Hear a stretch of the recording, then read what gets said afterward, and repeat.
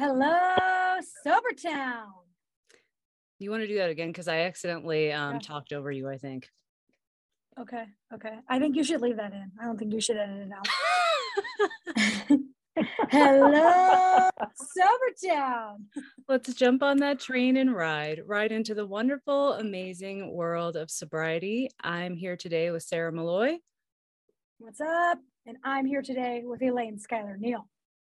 So you are hanging with the sober baddies. Yes, the sober baddies. I'm super excited to introduce our guest today. I feel like I'm going to nerd out a little bit, to be honest, but that's cool. So today we're talking with Lisa Chapin. Lisa is a licensed addiction and professional counselor. She is a contributing editor to marriage.com and a provider for the Given Hour organization, which services the military and veteran community. Her professional experience includes military intelligence, corporate business management, and organizational change and coaching. She works in a variety of areas with specialties in addiction and trauma. She was born in North Dakota, is based here in Colorado, and I'm also happy to say that she is my therapist. Thank you for being here, Lisa. Yeah, absolutely. Thank you for having me. I'm very excited. So I really wanted to have you as a guest on our podcast because you kind of said something to me lately that just kind of frankly blew my mind, and I've been thinking about ever since. It's been really super useful to me. And we were talking about concepts around chasing happiness. And I sort of wanted to put this under the microscope a little bit, break it apart, inspect it, because I think there is that question in the early stages of recovery, like, can I even be happy now without drinking, especially in this culture that embraces it so much? So I first want to ask, do you see this a lot, people grappling with or reassessing their sense of happiness in recovery? Oh, yeah, definitely. I would say there's a universal desire to be happy, right? I mean, most of us have at one point have said, I just want to be happy. I remember when I was a little girl, I used to blow out candles and say, I just want to be happy, right?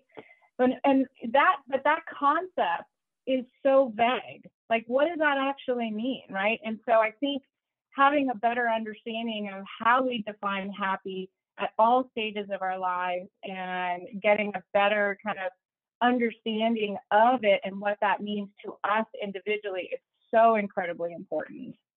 Right? Yeah, because Totally. there's so many definitions of happiness. Like, I feel like I'm still even getting a grapple on this, like at age 44. Yeah.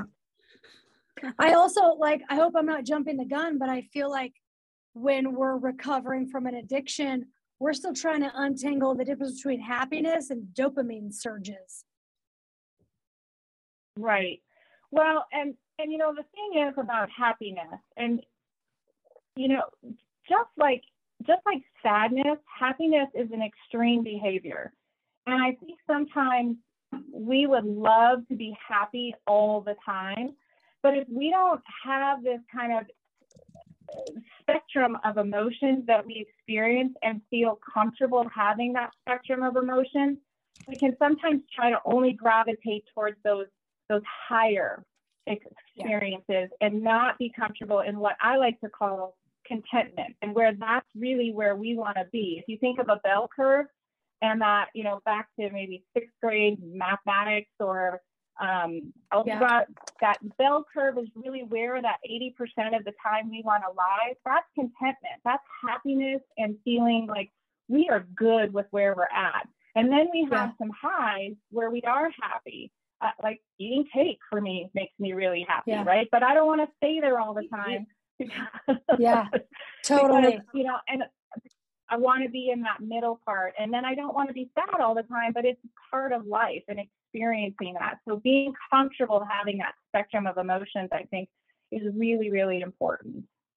Yeah, wow. That brings up, somebody just posted on our app something like a Buddhist philosophy about the middle way, and how just speaking to that exact concept, like that, but more from a philosophical standpoint of like happiness and suffering come from the same place, and that we want to strike this balance between, like, we actually don't want to be striving for total like 100% happiness all the time. Which is something I would have never thought of, because I feel like there's this notion that or these traps maybe we fall in, where we're always thinking like, oh, I'll be happier if I have the better job or the better income or the car or the set of pots and pans. No joke. I just had to get off a ledge about buying pots and pans the other day. I was like, I would really love these pots and pans. They don't have nonstick plastic that I'm eating. Maybe that'll make me happy. Why do we do that? Well, I think before we go to the like chasing happiness, I feel like we should sit for a minute in this contentment concept and this like middle way concept, because I feel like my mind was blown when my therapist said to me, imagine you're on a boat in a river and we're going through life. Time marches on, you cannot stop. And happiness is on one bank, and sadness or suffering is on the other bank of the river. And you don't want to be zigzagging around to each bank, and you don't want to spend too much time on one bank. You want to kind of center yourself and say, yeah, that was a great parade, I really enjoyed it. Or yeah, it's really sad that I don't know, my favorite boots got ruined. And try to like have a sense of like not homeostasis, but contentment, like a maintenance of a middle road, that you're not going to extremes and trying to stay in one. Yeah. And I think, what I see in, when somebody, or when we're working on that sobriety, we have gone from extreme behavior. So sometimes what happens is, and this isn't in every case, but it's sometimes what we see, we self-medicate to try and numb or take away those negative feelings, right? And so we're diffusing that bank, to your analogy, Sarah, or your therapist analogy. And then we often think, well, the only way to get out of it is to go to the other bank. And so one level of dysfunction leads to another, where we end up just kind of wanting this happiness so terribly bad, but not really clear on what happiness means to us, or not realizing that it's unsustainable over a long period of time. And so we end up feeling discontent and frustrated, and right kind of back on that other end of the spectrum, rather than being in the middle and being like, there are some things in my life that could change. There are some things that aren't perfect right now. And that's okay, because there's so many other things, and there's a balance between the good and the bad, the dark and the light, however you look at it.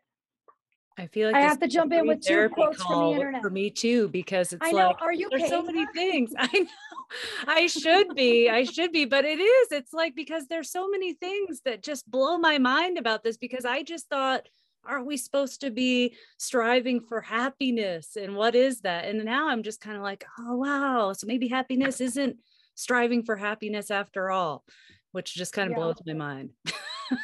So there's one quote from the internet that really kind of blew me away whenever I first found sobriety. And it says, it's amazing how much pain we'll go through to avoid pain. Yeah. Yeah. And like avoiding pain is like, that's suffering in itself. Like, be in pain or you can suffer, like the choice is yours. Yeah, that's so true. I feel like there were a lot of nights that I just kept drinking because I didn't want to experience the withdrawals. Or I thought that it was going to help me sleep. So I just kept doing it because it was just what I knew to do to assuage my discomfort. So, when we're thinking about these kinds of things, I mean, so how do we know, like, to identify this when it's happening? Like, how do we spot this when we're in it? Because that's the thing, is I didn't even realize I was doing this. Right. Let me step back and kind of talk a little bit about what happiness, how we get to this place.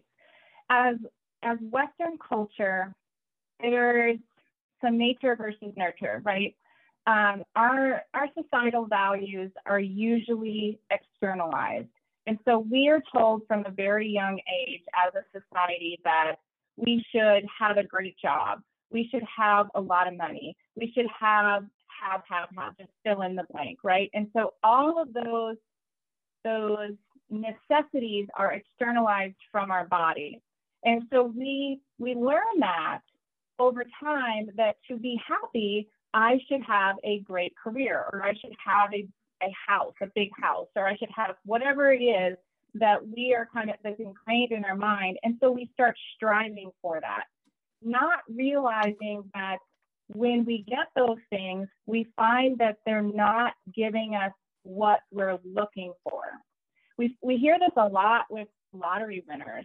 They win millions of dollars, and we all think, gosh, if I won the lottery, I'd be so happy, right?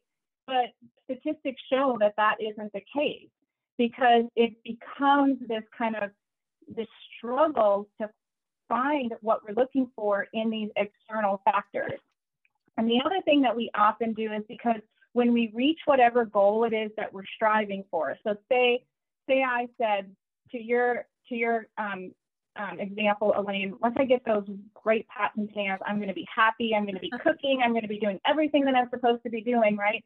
Then you get them, and it's almost like you find that it's not what you expected it to be. And so then we move the needle, and then we're constantly chasing this dangling carrot, telling ourselves, well, I got the pots and pans, but now I won't be happy until I'm completely vegan, or whatever it is that we move that dial, because we think that that next thing is going to bring us happiness because it's all externalized.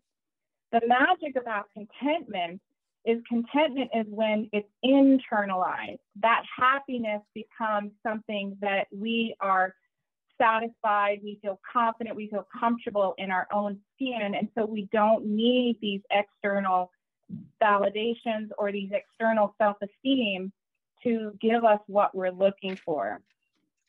Does that make sense? Oh, yeah. And, I was just thinking That's amazing.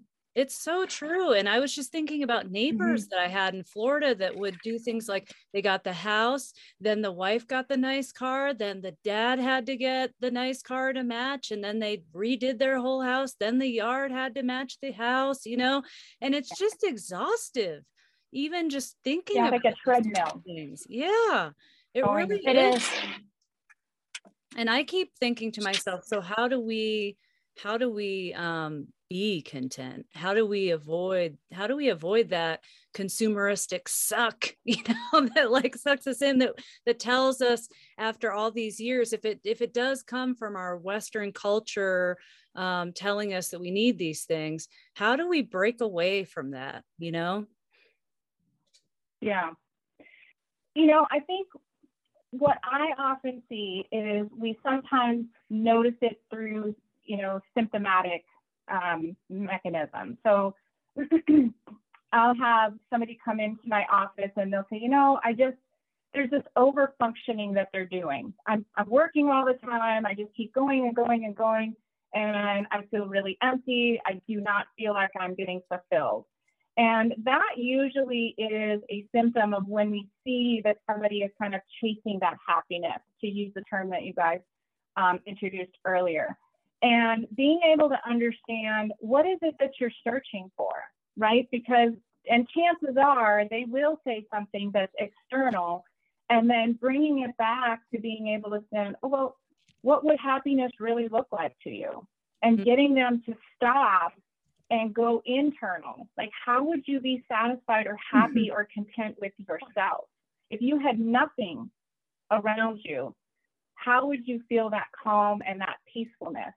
And so being able to understand our own, what we stand for, because everybody has values, and values change over time. So the values that, let me explain that a little bit, because that could be misinterpreted.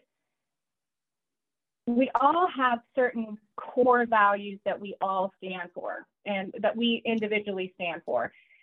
So let's just say honesty, integrity, passion, and trust are some of my values, right? those are going to be core to who I am at any point in time. But there are some things, some values that may change and adapt over time depending on where you're at in your life. So oftentimes I'll talk about when my children were younger, my values were really around ensuring that I was kind of providing that scaffolding for them, being there, being present, providing that stability and providing that stability in their life. And so my professional career may, even though it's a value to me, may have been put on the back burner a little bit because that was where I was at that moment in time. Now, as they have grown, I have been able to grow as an individual, and that happens for all of us. So that's where the values can be adjusted. We can have everything we want out of life. We may just not be able to have it at the same time. And that's where we can adjust and tweak. And the same thing with happiness, the way we define happiness may be different. When I was 12 years old, happiness was getting that Cabbage Patch doll. Like that's all I could think about, right? That was happiness to me. At my age, at this point, I really don't need a Cabbage Patch kid. So happiness adjusts and changes, right? So being able to understand how are you defining happiness? What does that really mean for you as an individual and how that aligns to your values at that moment in time? I so really wish important. I could pull out a Cabbage Patch doll right now and be like, look, wouldn't you guys trip out if I just had one back here? You know, I never Cabbage did Patch get is one. I got one of those happiness. handmade ones. I never did get one. I got a handmade one and I was like, oh my gosh, really? But yeah. So back to the like internal contentment and finding it as something that's internal. I feel like that's like one of the first lessons of sobriety, right? Is that we have to find ourselves and learn to like ourselves instead of escaping ourselves. Right. And that's where you start to try to find some contentment with who the fuck you are, because you don't have a choice. Yeah. And that comes through exploration, right? Like, who am I and what do I stand for? And sometimes it's easier to start with who am I not than figuring out who I am and knowing that that's evergreen. Because again, I'm not the same person I was at 12 as I am now, but being able to kind of put a stick in the sand or and be able to say, this is who I am, and that's okay. That kind of radical self-acceptance of I have flaws and I have strengths and I am beautiful the way I am. And that comes over time. It sounds a whole lot easier than it is. It's a lot of internal work around self-exploration, understanding your strengths, understanding your values, understanding, what your expectations are, how you define life, what you need out of life. All of that has to be done to be able to get to that contentment point. Yeah. No, that's huge. Yeah. I never even thought about looking at it as what am I not, which is going to be used. I could write a whole journal entry about that for a whole day. Whole day. And you have to define yourself. I think like for us, like when you stop drinking, you have to kind of define yourself, because I think so much of your life like is defined by like your cases of champagne and how you throw a brunch. And it's like, I actually like, a walk after dinner, and I like to do the dishes, and I like to sit quietly in the morning before everyone gets up, and you have this time with yourself to be authentic and just sort of observe. And for me, it always comes back to gratitude. Like you find that gratitude. And I think like if we're baking a contentment cake, I think gratitude's like one of the major ingredients, right, Lisa? Oh, it absolutely is. Gratitude and self-compassion, I would say, are the two keys. If you're baking that cake or that bread, whatever, I can't remember what you just said, but whatever you're baking, there's usually some key ingredients in there. One is usually an egg and one is usually flour, right? Or some kind of flour. Those definitely have to go. Because if you don't have self-compassion, then you're constantly negating that gratitude. Cool. What else? What are some other ingredients in the contentment cake? So self-exploration, understanding who you are, what you like, what you don't like, self-acceptance. And I would say even radical self-acceptance. Yeah.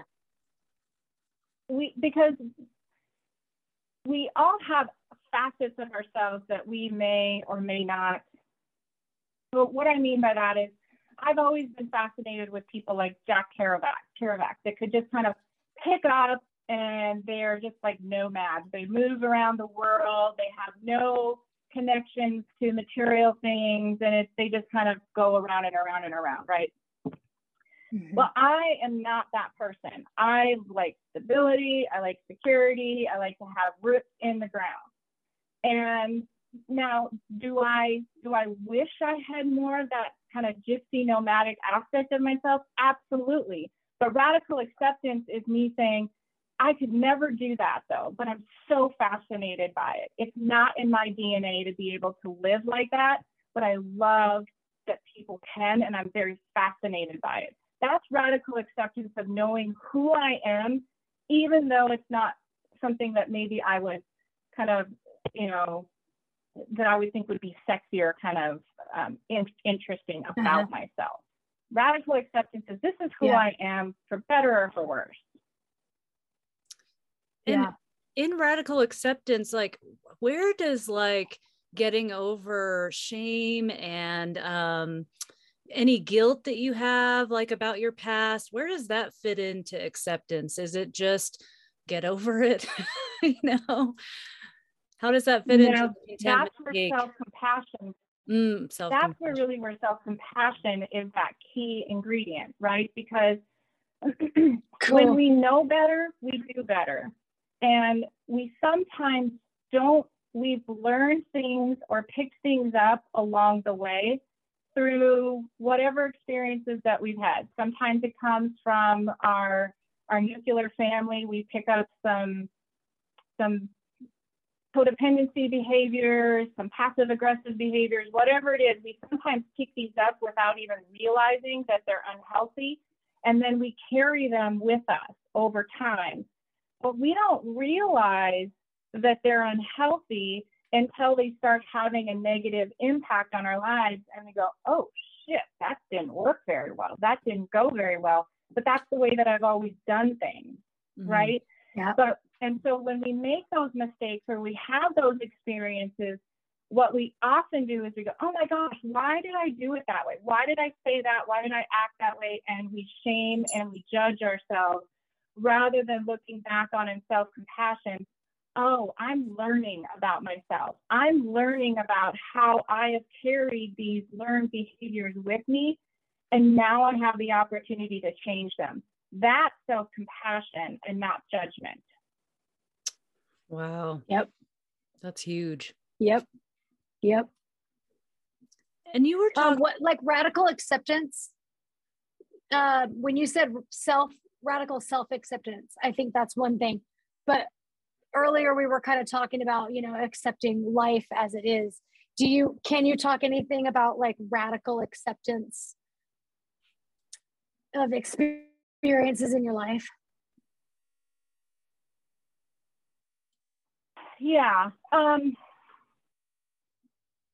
think, and this goes back to kind of the Buddhist philosophy of that middle ground. And I was reading a book, and they had given kind of an example. I was reading a Buddhist book, and they were talking about how if we never had a toothache, we would never understand how it feels to not have a toothache. And so it's that suffering that helps us understand when we are not in suffering and gives us that opportunity to have that appreciation and that gratitude and that contentment. And so I think when we think about radically accepting life, we need those ups and downs. And that goes back to the happiness discussion that we had. And that's why it's an extreme behavior. We could never truly live in happiness all the time, because we would become, it would accommodate, and it would be compromised. And then we would have to find, excitement or something else, because happiness would become so diffused because we don't have anything to balance it out. Nice. Yeah, that's a great point. Excellent.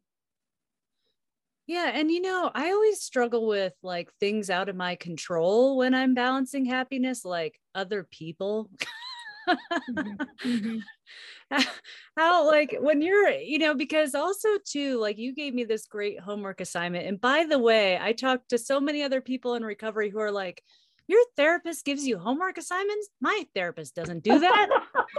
I want to get some homework assignments. Well, it's not always very popular. It's cool. It's not very popular. It's important.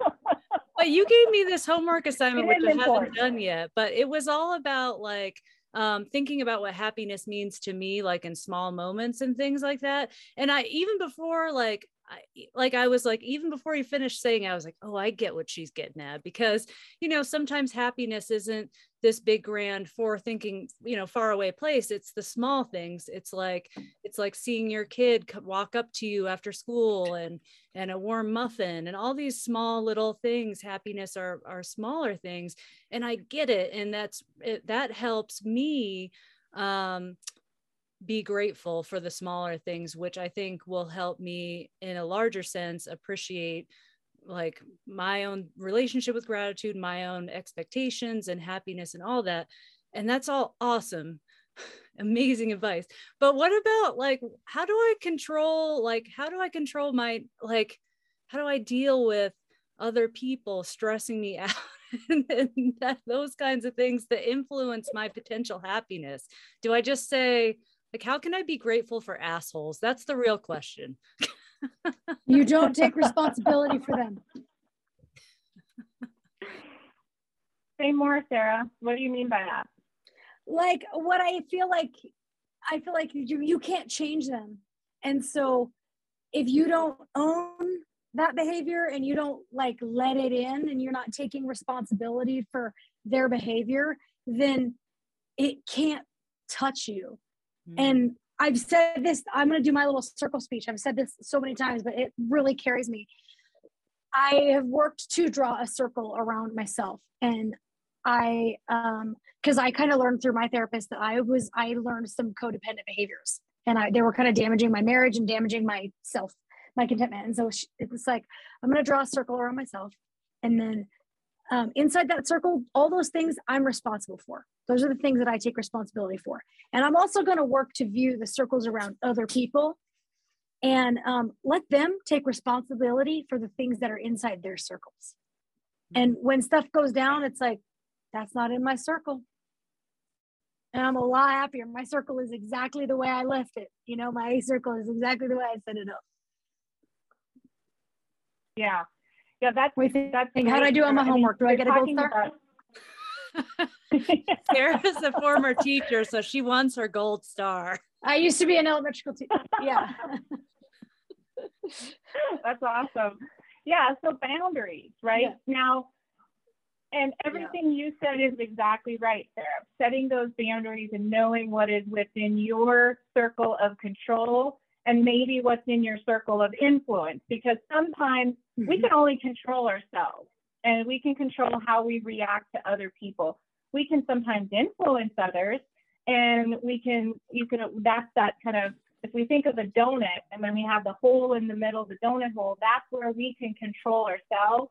And then kind of the donut piece is where we can influence. I can influence my kids to eat healthier or to have time management or critical thinking skills, but I can't do it for them, right? And it's the same way when it's coming into us.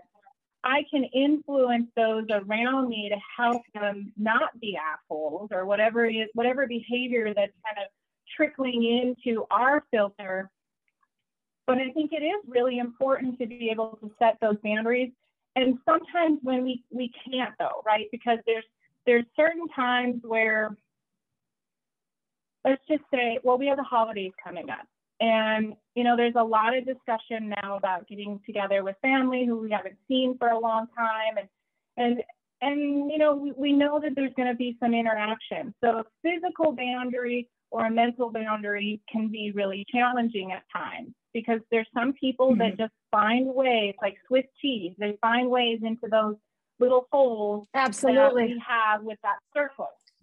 And so then what I find works really well is positive intent, or assuming positive intent about that situation.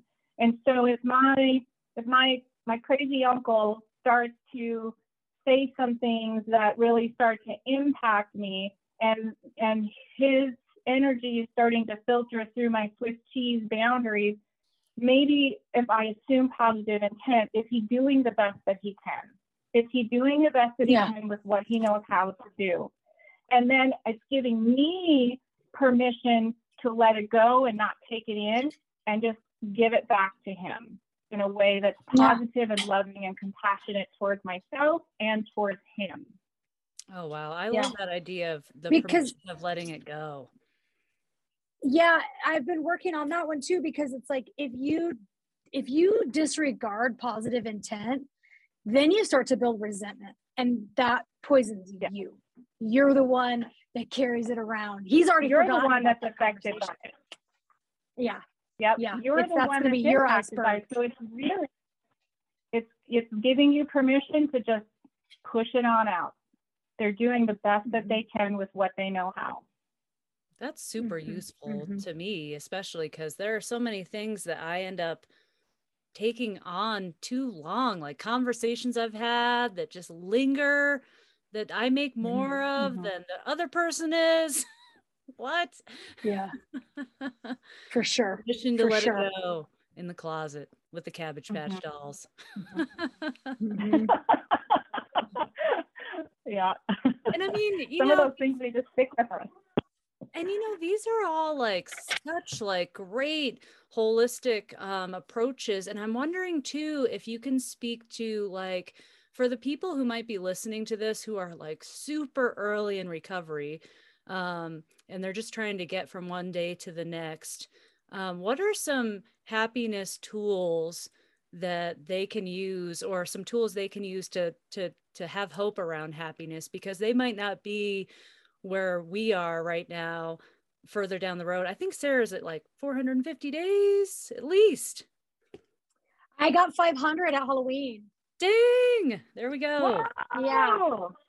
Congratulations. Awesome. Yep. Thanks, girl. It's rad. So what are some tools that, if you're really, because, change is painful, as I've learned, and you might not be able to see the happiness potential in those first few weeks. What are some tools for people who might be listening that they can kind of inflate their own happiness spectrum? Yeah, it's a great question. So I would say early in recovery, sometimes keeping it really simple is the best way to go, because there's a lot of stuff, there's a lot of emotions, there's a lot of things floating around inside. And so the first thing that I would say is the basics. So Maslow, there's a psychologist, a social psychologist, that came out with a kind of hierarchy of needs years ago.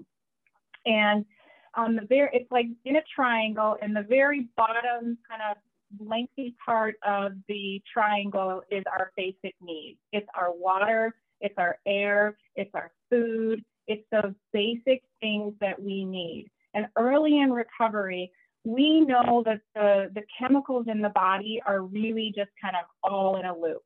So making sure that you're eating really good, nutritious food, because that is going to fuel the mood, and it's going to fuel the neurotransmitters and chemicals in the body to help kind of stabilize that. I know that sounds basic, but the food and the things that we put in our body really, really do affect our brain. And right now, we just want to make sure that we're just nurturing and providing all of the things that the body needs. So food and water and sleep are incredibly important. The other thing that I would say is and also because your body moving. Go ahead. I was just gonna say like the healthy food, also because like physiologically, we're doing a lot of like cell regeneration and cell repair once we stop putting poison in our bodies. And so you really need to feed those cells so that they can like repair on a cellular level. Repair themselves. All right. That's absolutely. And so those are the fundamentals, the basics that I would say, you know, in just getting the physical entity back to where it needs to be. Now, from a cognitive perspective, you had said, you know, how do they find that happiness? And I would say, you know, as you're refueling your body, your outer parts, finding ways to fuel your brain and your mental health. And oftentimes I'll ask people, what are you doing to take care of your mental health? And they'll say things like, well, I'm getting a massage or I'm doing this, but there's nothing that's really connecting inward with what's going on for them. And so the first thing I would say is finding daily time for reflection or for quiet. And that can sometimes sound really scary, especially if you have a busy brain and there's a lot of stuff going on. Yeah. And that's where I think journaling is important, because it lets you kind of kind of figuratively take all of this stuff in your brain and put it on a piece of paper so that it's not just kind of jumbling and moving around inside, but just giving it an outlet for being able to say, this is what I'm feeling at this moment in time, and that's okay. But I'm not going to keep it inside. I'm going to let it kind of come out.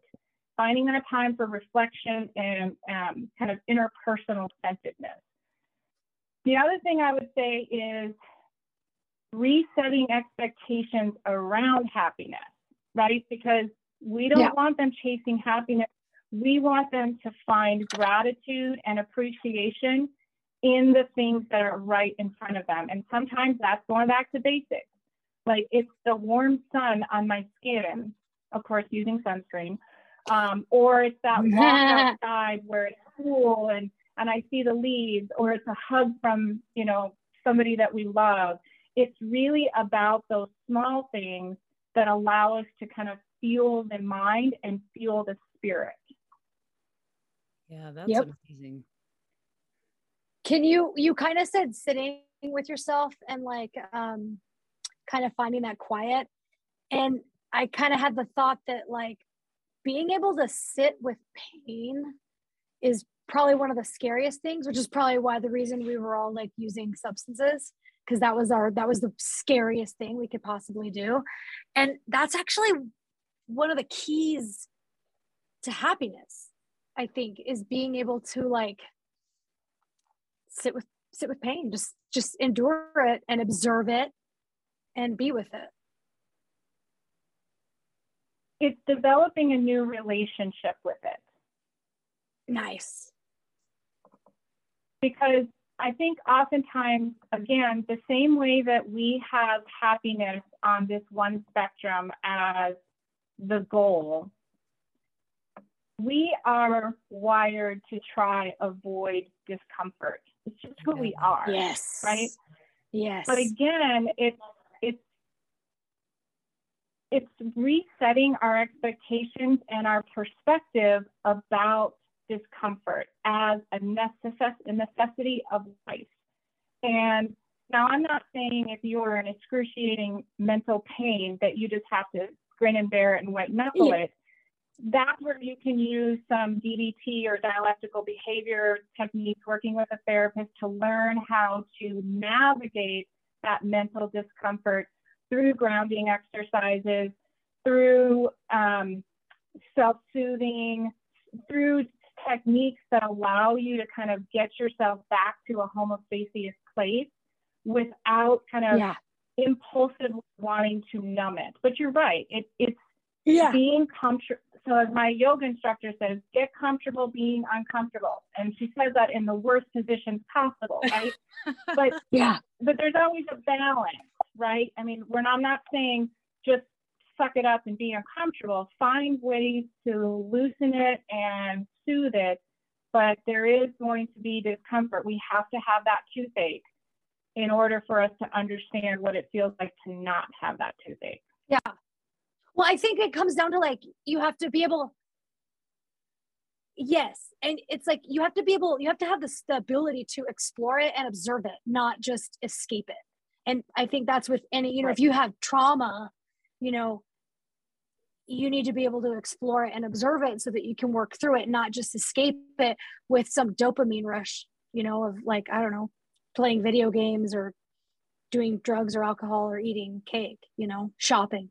Yeah, and this is where I get so pissed at the marketing that goes on in the alcohol industry toward us consumers, because there is very much this message to us that alcohol will take away all of your pain. And this is where I have to remind myself, and it was very useful in the beginning, that it was useful to me to be able to actually look at that marketing and seeing how it's being directed toward me so that I can see the bullshit about it. You know what I mean? Yeah. Because I mean, I think that's part of it for me, at least, in reanalyzing my own relationship with pain and getting comfortable with that perspective, is understanding that the substance will not answer my pain. Like, it will not solve my pain inherently. And that took me 20 years to learn, you know?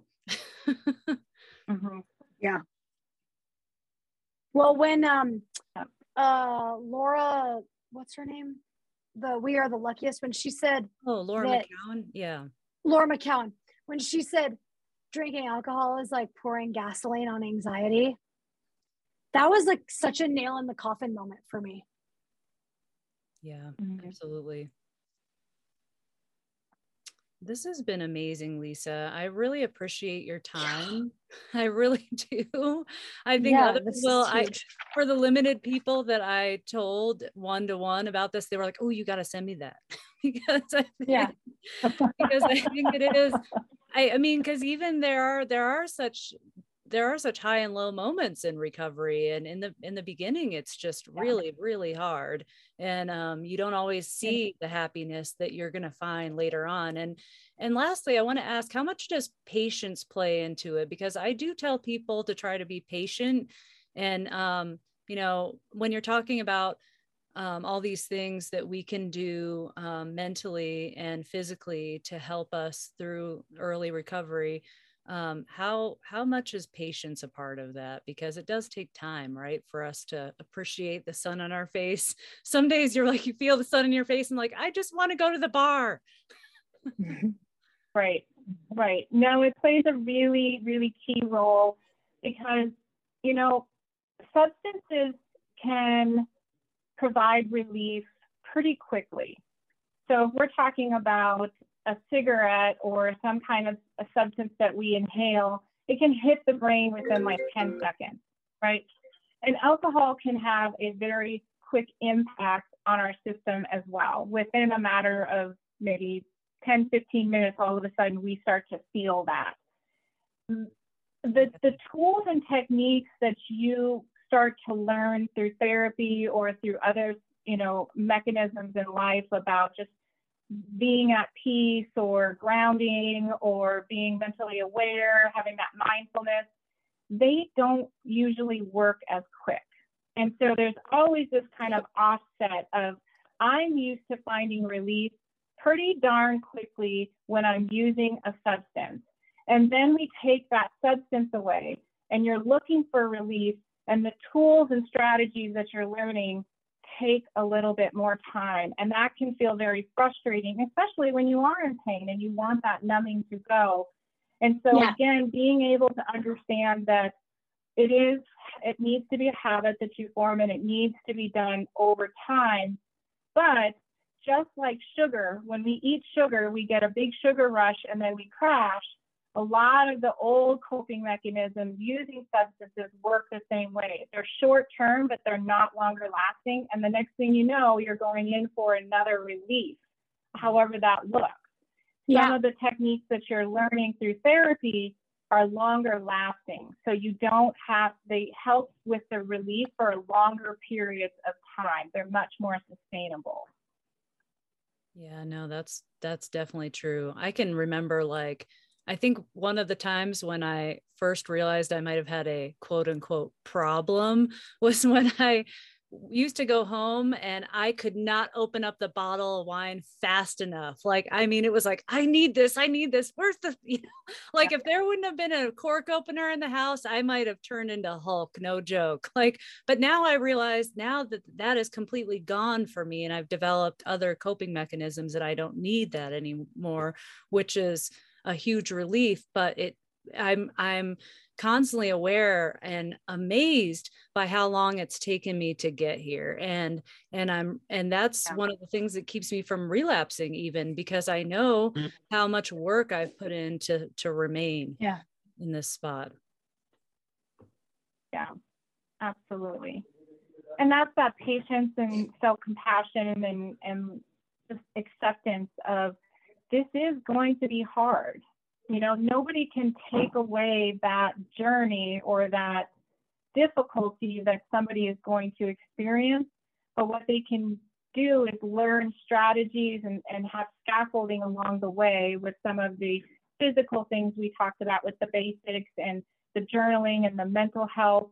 The other thing that I do feel I need to call out is community is so incredibly important. This community that you have here, the communities of having somebody else that when you're feeling, you know, frustrated or hopeless, having that community that says, we get it, we've been there, and you can do this. And so you don't feel like you're alone and isolated in that experience. That is incredibly important as well in early recovery and in long-term recovery as well. Yeah, that's amazing. Thank you for sharing that. And that allows me to add as well for the listeners to go to our website, sobertownpodcast.com, and also to the I Am Sober app, which is where most of us got sober. And we will also be putting a link to Lisa Chapin's services. And for those listeners who are in Colorado, which I know there are several, if they're looking for that sort of support, they can reach out to Lisa if they're interested.